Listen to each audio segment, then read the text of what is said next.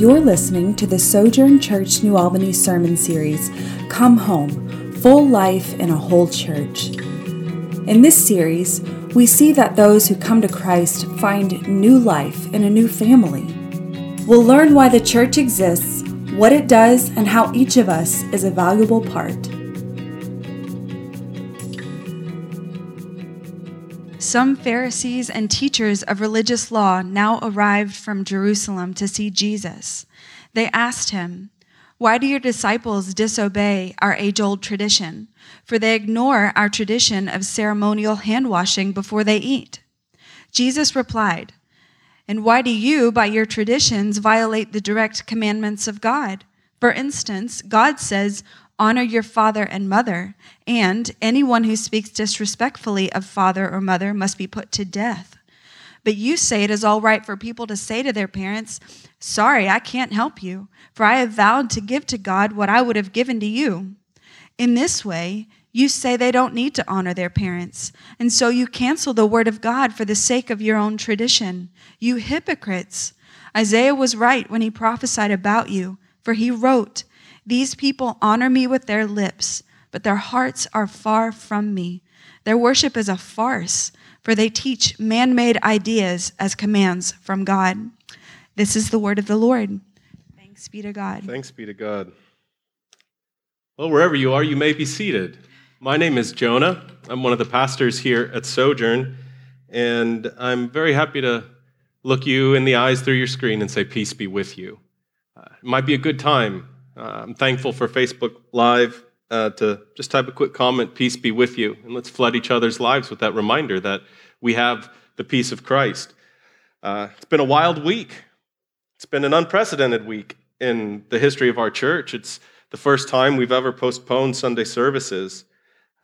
So standing here, preaching to, let me do a quick count, 6, 7 of my favorite people in the world, singing, praying. The events of the last few days and last few weeks, it all feels a bit surreal. In our part of the world, particularly over the last several decades, it's difficult to imagine what church means apart from a Sunday gathering. I'm already filled with excitement for the day we will gather in this room again, but there's so many unknowns between this morning and whenever that day will come. The church is not less than a Sunday gathering, but surely it's more than that too. Surely it's more than a meeting that takes place at a certain time once a week. It's got me thinking about a house that my wife and I saw a couple years ago. We've been kind of slowly thinking about moving and trying to decide if we should buy this one house. It was the right size, it was the right price, it was in the right location, and online we were working our Zillow, and it looked gorgeous. It looked amazing. We were showing each other pictures in bed saying, "This is the one." And so we scheduled a showing, and for the first 5 minutes, it was the one. For the first 5 minutes, it was gorgeous, and it was perfect. And then I can remember standing in, it was the kind of house that didn't have an entryway, it had a foyer. You know, that's where it's like the big grand opening. And we're standing in there, and we kind of cocked our head sideways, and we realized that the floor in the foyer was crooked. And then we looked a little bit more closely and realized on the other side of the house, the floor was crooked the other way. And then that made us look at, it had cased openings, which I guess are big fancy doorways, and the cased openings were crooked. And as we started looking more closely, the whole house was kind of pointed in on itself. We found a hallway that had drywall missing from one of the walls, and the studs were all rotted out from termite and water damage. And then we went downstairs in the basement, and we looked at the floor joists, and they were all rotted out. And we realized that this beautiful house, it was collapsing in slow motion, a couple of centimeters every month or two. And what had happened is flippers had come in and they'd made a dangerous house look pretty. They had made a house that should probably be torn down on the surface look impressive. I don't think there's anything wrong with wanting a pretty house. It's not sinful to want a beautiful home, I don't think. But if your house is beautiful and dangerous, that's a recipe for disaster. If you want something that looks good but isn't safe, that's a recipe for disaster. We want to live in homes where the walls and the bones are safe and beautiful. We want homes that look great but are also healthy and safe. The people of God are a family that the scriptures call the church. We are a home built on people and practices. Times like this can reveal to us who we really are. And so over these next coming weeks, we are going to look at some poignant stories beginning in Matthew chapter 15, stories from the life of Jesus that help us to see who we could be. The earthly home of every Christian is the local church. So what makes a church beautiful and safe? Who are we, especially if we're not gathering in person on a Sunday? Or to put it real simply, what makes a church a church? In some ways, these stories are us taking a peek under the floorboards. We're going down into the basement. We're peeling back the drywall to look at what's on the inside of a church. This morning, you could think of it like we're looking at the plumbing. And nobody looks at the plumbing until there's a problem, right? The plumbing is incredibly important, but it's often overlooked. And this is a story about some of the crucial plumbing of a house. And it shouldn't surprise us that it involves a confrontation with people who were supposedly experts. You could think of them kind of like home flippers. They were great at making the home look beautiful. And we learn who these people are. You can open your Bibles to Matthew chapter 15 if you'd like. In verse 1, it says, "Some Pharisees and teachers of religious law now arrived from Jerusalem to see Jesus." This is not a friendly visit. Imagine finding out at work that people from the home office in New York were flying in because they wanted to see you. They're not going across the country just for a nice, friendly meeting. These are the religious professionals from Jerusalem. These are the religious elite. And whenever you see a group of religious people collectively asking Jesus a question, they're trying to trap him. And so listen to what they say in verse 2. "Why do your disciples disobey our age-old tradition? For they ignore our tradition of ceremonial hand-washing before they eat." So first notice that they're coming to Jesus through his disciples. They're not directly confronting him, and they're saying, "Why have you guys given up this tradition?" Right now, the tradition of ceremonial hand-washing may sound like a pretty good idea. Right?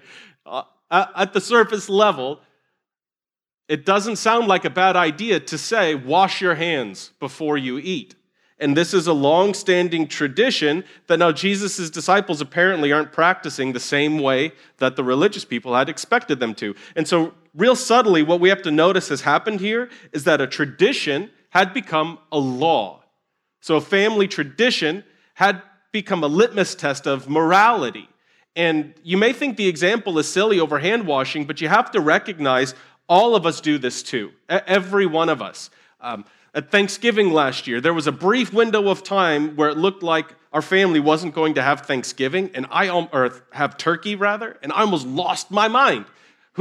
How could you have Thanksgiving without turkey? And where's the law that says you have to have turkey? It's a small example that this tradition, I'd gotten used to having turkey. This is what you do. And it felt like this grand moral violation that we might not have turkey on the menu that year. Maybe you experienced this when you got married. And here's one I've seen, houses burnt down over, metaphorically speaking, is your wife grew up in a home with colored lights, and you grew up in a home with white lights. So which lights get put on the tree? It's not just a question of, lighting, as it is deeply held family traditions that had become morality. If you are 50 and over watching right now, or maybe you need to go call your parents and talk about this, you may remember what they called the clothes that you wore going to church, and they were called your Sunday best. For probably 100 years, you had to put on Sunday best to go to church. You had to look your best for God. You had to dress up, and it's not bad to want to wear nice clothes to church or have your outward appearance kind of reflect your inner desire of purity and preparedness to come before the Lord. It's not wrong to want to wear nice clothes to church, but then what happened when the kids started wearing jeans to church? You'd hear things like, I don't know how you can call yourself a Christian and wear jeans. Wearing a suit or fancy clothes or a long skirt or whatever the code of the day was became the litmus test of true spirituality and true religion. You wore jeans to church? How dare you? There are so many examples of this. Alcohol is one that's a little bit more sensitive. There's incredible dangers in alcohol. It's ruined people's lives. And yet it's also a gift for some, but it's become elevated beyond this, what is our family tradition with this, or what our best practice is, to now this litmus test of true spirituality. It's become law. Alcohol isn't a great example, and there's lots more petty ones. Dancing, styles of music. It went from you can only have choir to you can't have any drums to you can't have any guitars. To everybody has their own different way of doing this. And my point is that every one of us personally, every church, faces the temptation of elevating a tradition to a law. And maybe you're sitting on a couch right now with your kids. Realize in 20 years, those are the kids that will be grown up and they will be leading our church forward. And what's going to happen when those kids come and they want to do something like change the logo or cancel trunk or treat or change the color of the carpet? It's not a joke that churches have split over the color of the carpet. Are we going to be a people that get angry with them and say, but it's always been done this way? This is what's going on with the religious people. It's always been done this way. How dare you?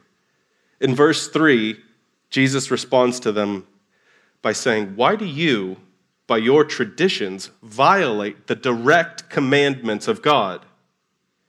He gives an example to show them how they're violating the command to honor their mother and their father. That's in the top 10 list, right? That's one of the 10 commandments, to honor your mother and your father.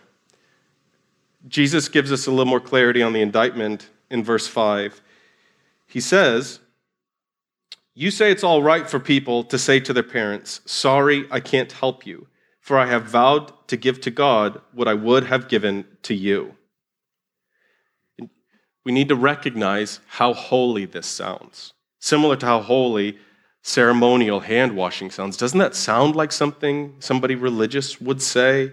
I would help you, but I've decided to give this to God instead. It sounds so spiritual, ritual, ceremonial hand washing, so holy, so important. What a wonderful tradition. And in essence, Jesus is saying, you who say grace before meals, do not show grace at home. You who say the right things, do not live the right things. The indictment in a nutshell is in verse 6. You cancel the word of God for the sake of your own tradition. The problem Jesus is spelling out here is people who have elevated tradition to the place of law. And when we do that, we often hurt people. And what's even worse is we hurt them in the name of God. God's commands are about life and freedom. When tradition becomes law, not only is the purpose of the tradition often lost, but it also often ends up doing far more harm than good. Jesus pushes the indictment further by quoting from Isaiah chapter 29, and he quotes it in Matthew 15, verses 8 through 9. He says, these people honor me with their lips, but their hearts are far from me. Their worship is a farce, for they teach man-made ideas as commands from God. Underneath all of the religious language here are hearts that are far from God. And Jesus is looking at all of this behavior that sounds holy and looks spiritual, and he says, your worship is a joke. They treat tradition as if it were commands from God. It's even worse than that, though. They're using godly-looking things to do the things that God detests. They are twisting God's word to justify doing things that God hates, namely hurting and neglecting people. How does this in any way help us answer the question, what is the church, though? Well, if you try to step back and say, what is this story about? It's showing us something about what makes the family of God the true family of God. It's showing us that the true family of God is built on the Word of God. That's to say, the first foundation of the church. What makes a church a church? It's the authority of the Scriptures. This is the great Protestant doctrine of sola scriptura. That is, our authority comes from the Word of God alone, and specifically Jesus' interpretation of the Word of God. So if the church is a house, it is first a Word-built house. When you get underneath the floor and inside the walls, you'll see the Word of God. So we must be a people. A true church they are not people that say, this is the way we've always done it, so much as they are a people that say, this is what the Word says. And this doesn't mean we throw out all traditions. This doesn't mean just because it's been done before, we shouldn't do it. Traditions are worth paying attention to. We're wise to consider our history, to consider what people before us chose to do, to consider, like in this circumstances, how have churches responded to events like the last week throughout history? We're wise to pay attention to those things, but our commitment to the Scripture must always overrule our commitment to tradition. Whenever a person or an entire church elevates tradition over Scripture, the house, it becomes like the house my wife and I looked at that starts collapsing in slow motion. It may not happen overnight. There may be parts of it that are still in good shape or look good, but when we elevate tradition over Scripture, that house has begun a slow inward collapse. It's an important reminder for us, particularly now that we are facing, frankly, uncharted territory in many ways. As individuals, as a church, as a city, we will likely have to confront some of our traditions in the days and the weeks to come. There may be something small, like moving large gatherings to the internet for a while, like we are now. When we return, it may mean something like taking communion from single-service cups, which is different than what our tradition is. Sports tournaments, parades, schools, and universities, so many of our cultural traditions have been canceled or postponed. It's times like these where we can experience the blessing and the opportunity of being a Word-built house, though, instead of a tradition-built house. For some, these coming weeks will be a time for you to learn what it means to be rooted in the Word of God. If you're new to the faith and maybe you feel like you're too busy to study the Bible or to learn to read it for yourself, many of us will have a lot more time on our hands in the coming days, in the coming weeks. As a church, we have incredible resources, unprecedented resources in the history of the church to help you learn to read the Bible and find comfort in the many rich promises the Scriptures have for us. Right Now Media is an unbelievable tool, and it's free to you. It's free to you. It's thousands of Bible studies from men and women who are gifted teachers. If there's anything you want to know about the Bible, you can go on Right Now Media and you can watch it from some of the world's best teachers. Our second step class, which we just started here at the church, is focused on the core doctrines of the Scriptures and then the ancient creeds that gave birth to them. How do we pray the Scriptures? How do we pray for the pressing needs? And what does the Bible teach about some of the most important issues facing us? We're moving that entirely online this week. You don't have to miss a single beat. You can sign up for that and you can enjoy and learn the Scriptures. The point is, we have this opportunity to become a people, some of us for the first time, who prioritize our time in the Scriptures because they help us know and experience the presence of Christ in our lives. We don't want to become a people who, like the Pharisees, searched the Scriptures diligently, thinking that in them we would find life. We don't come to the Bible for the sake of coming to the Bible. Jesus' indictment to them in that passage says, you search the Scriptures diligently, thinking that in them they find life, but it's they that attest to me. Falling in love with the Bible and spending time there is one of the most direct routes to experiencing Jesus, to experiencing the presence of Jesus and learning what he's like and who he is. We must be a people who prioritize our time in the Scriptures because they help us know and experience the presence of Christ in our lives. A solid foundation that brings clarity in times of chaos. And that's where I want to close this morning, that idea of clarity in times of chaos that we can find in the Scriptures. So, if you're watching this, you're on the internet, and you know on the internet there's almost endless speculation. And I will be honest, there are many questions all of us are facing right now, and that we'll have to face in the weeks to come, where the honest answer is simply, I don't know. And the honest answer more broadly is, we don't know. There are things we may not be able to prepare for or anticipate. We just don't know. But for the Christian, above all, that does not have to bother us. That does not have to spiral us into anxiety. We know that this world is in God's hands, and we know our eternal home is waiting for us. We know that the most repeated invitation of the Bible is, do not be afraid. Do not be afraid. We looked at this last week when the disciples are fighting a storm, and they think Jesus is coming as a ghost, and he looks at them and he says, take courage. Don't be afraid. I am. We do not have to be afraid because the I am is with us. God is with us. Jesus doesn't calm storms from the shore. He calms them from inside the boat. Jesus doesn't stay far away saying, I hope you guys work it out. He comes near and he says, I am with you. Jesus has provided for us. Jesus is leading us. There's a dose of clarity for us. Do not be afraid. We don't have to be afraid. How does that help right now, though? Maybe that brings a sense of future clarity. Our eternal home is secure. One day we will be with Jesus. How does that help us right now?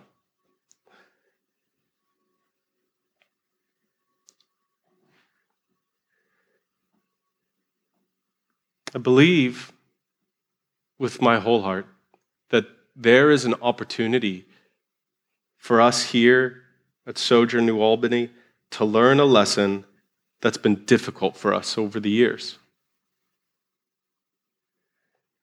See, if you come to know the Scriptures, if you spend time there, you'll see that God is asking us to help make this a world where we take care of other people the way we would want them to take care of us. And he presses it even a little bit further and says, take care of other people the way you take care of yourself. Love others as you love yourself. He wants you to love your neighbor. He wants you to bear your burdens. He wants you to work to make life down here look like it is in heaven, to look at our future destiny in the kingdom of God, and to work to make our life here reflect that.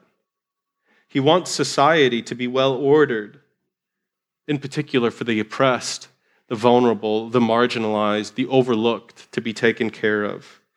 You will see this repeated over and over and over in the Scriptures.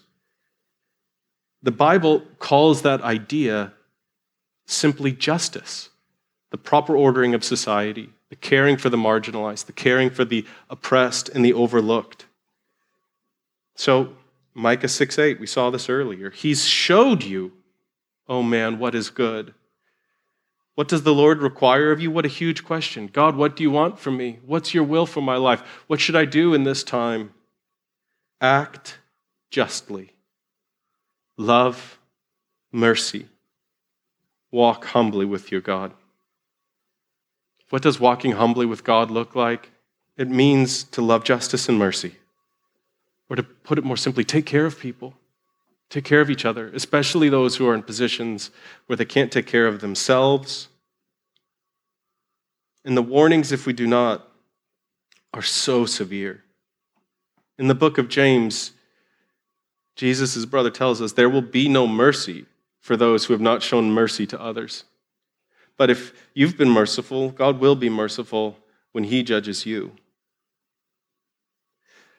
There is such a beautiful opportunity for us as a church to learn how to show mercy, to learn in new and creative ways what will it look like for us to love our neighbors and care for them? With all the limitations of wisdom and the instructions and the best practices before us, what will we do?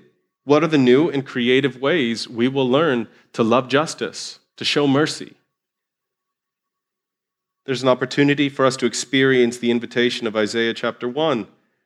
Learn to do good, seek justice, help the oppressed, defend the cause of orphans, fight for the rights of widows.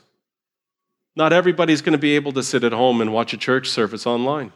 How will we love them and care for them? Not everybody will be able to piecemeal together a sense of community in these coming weeks through things like FaceTime or small group gatherings where they can be assured that no one is sick. What will it look like for us to care for those people, the oppressed, the orphan, the widows? What will it mean for us to learn to do good and to seek justice? To be a word-built church means we do what the scriptures tell us. And when life is confusing or hard, there's such incredible clarity there for us. So again, do not be afraid. Jesus is with you. He has provided for you, and he is leading you. Now, rooted and grounded in that reality, we are safe and we will be safe in the hands of Jesus. Go from that place of confidence and be a light to the world. We are a city on a hill. Learn to do good and seek justice. Let's be the church, perhaps in ways that we have never been before. The church has been that way for thousands of years. This is a new experience for us facing the threat of disease, but it's not a new experience for the church as a whole. We are not the first society to face unknown questions. This is our first time, but it's not the church's first time. God has led us safely before, and he will lead us safely again. We get to figure out what will it mean to be a word-built house in this time, in this place, following the invitation of God's word to meet the challenges before us. Well, what will that mean? I'm not sure. I don't know, honestly, right now. Life looks way different today than it did last Sunday. Who knows what the next week waits for us? But the word-built house is led by the Spirit of God, and we must receive his word and let him lead us. And this happens when we are rooted and grounded in God's love for us and his provision for us. It's not when we are afraid. It's not when we're panicking. It's when we're rooted and grounded in love that we can hear his voice and respond. So wherever you are right now, here's one. We could never do this in a service, but we get to do this because there's a pause button on the feed. You can hit pause for a second, and I want you to go grab something to eat. Maybe you've got breakfast left over. Maybe you've got a pancake in front of you. I want you to get a glass of something to drink and a something of something to eat. It doesn't have to be anything fancy or significant. So maybe pause. And when you're back and ready, hit play. I want you to hold it in your hands and remember the reason you have to not be afraid. This is not pie in the sky wishful thinking. This is not distracting ourselves. This is how we can face reality, whatever it is. I want you to take that food in your hands and remember that on the night Jesus was betrayed, he took a loaf of bread, he blessed it, and he broke it. And he said to his disciples, "This is my body given for you. Eat this in remembrance of me." I want you to look at that food you have in front of you and remember, this is the body of Christ given for you. This bread was one of the most common things that they would have had in their day. It would have been present at almost every meal. After the meal, in the same way, he took a cup of wine, perhaps in your case, a glass of orange juice, and he said, "This is my blood shed for you, which seals your relationship with God. Drink this in remembrance of me." Take what you have, eat it, and drink it, and remember, Jesus is with you. Don't be afraid. We are a house built on the Word of God, and that Word reminds us that Jesus died for us, he was raised for us, and now by faith he dwells within us. How will we be that kind of church in the days, the weeks to come. Let's pray.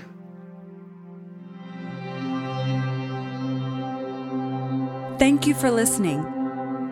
Keep in touch with Sojourn New Albany on Facebook, or download the free Sojourn Collective app for iPhone or Android, where you can see our full library of sermon series audio and video, discussion questions, event calendar, ministries, and much more.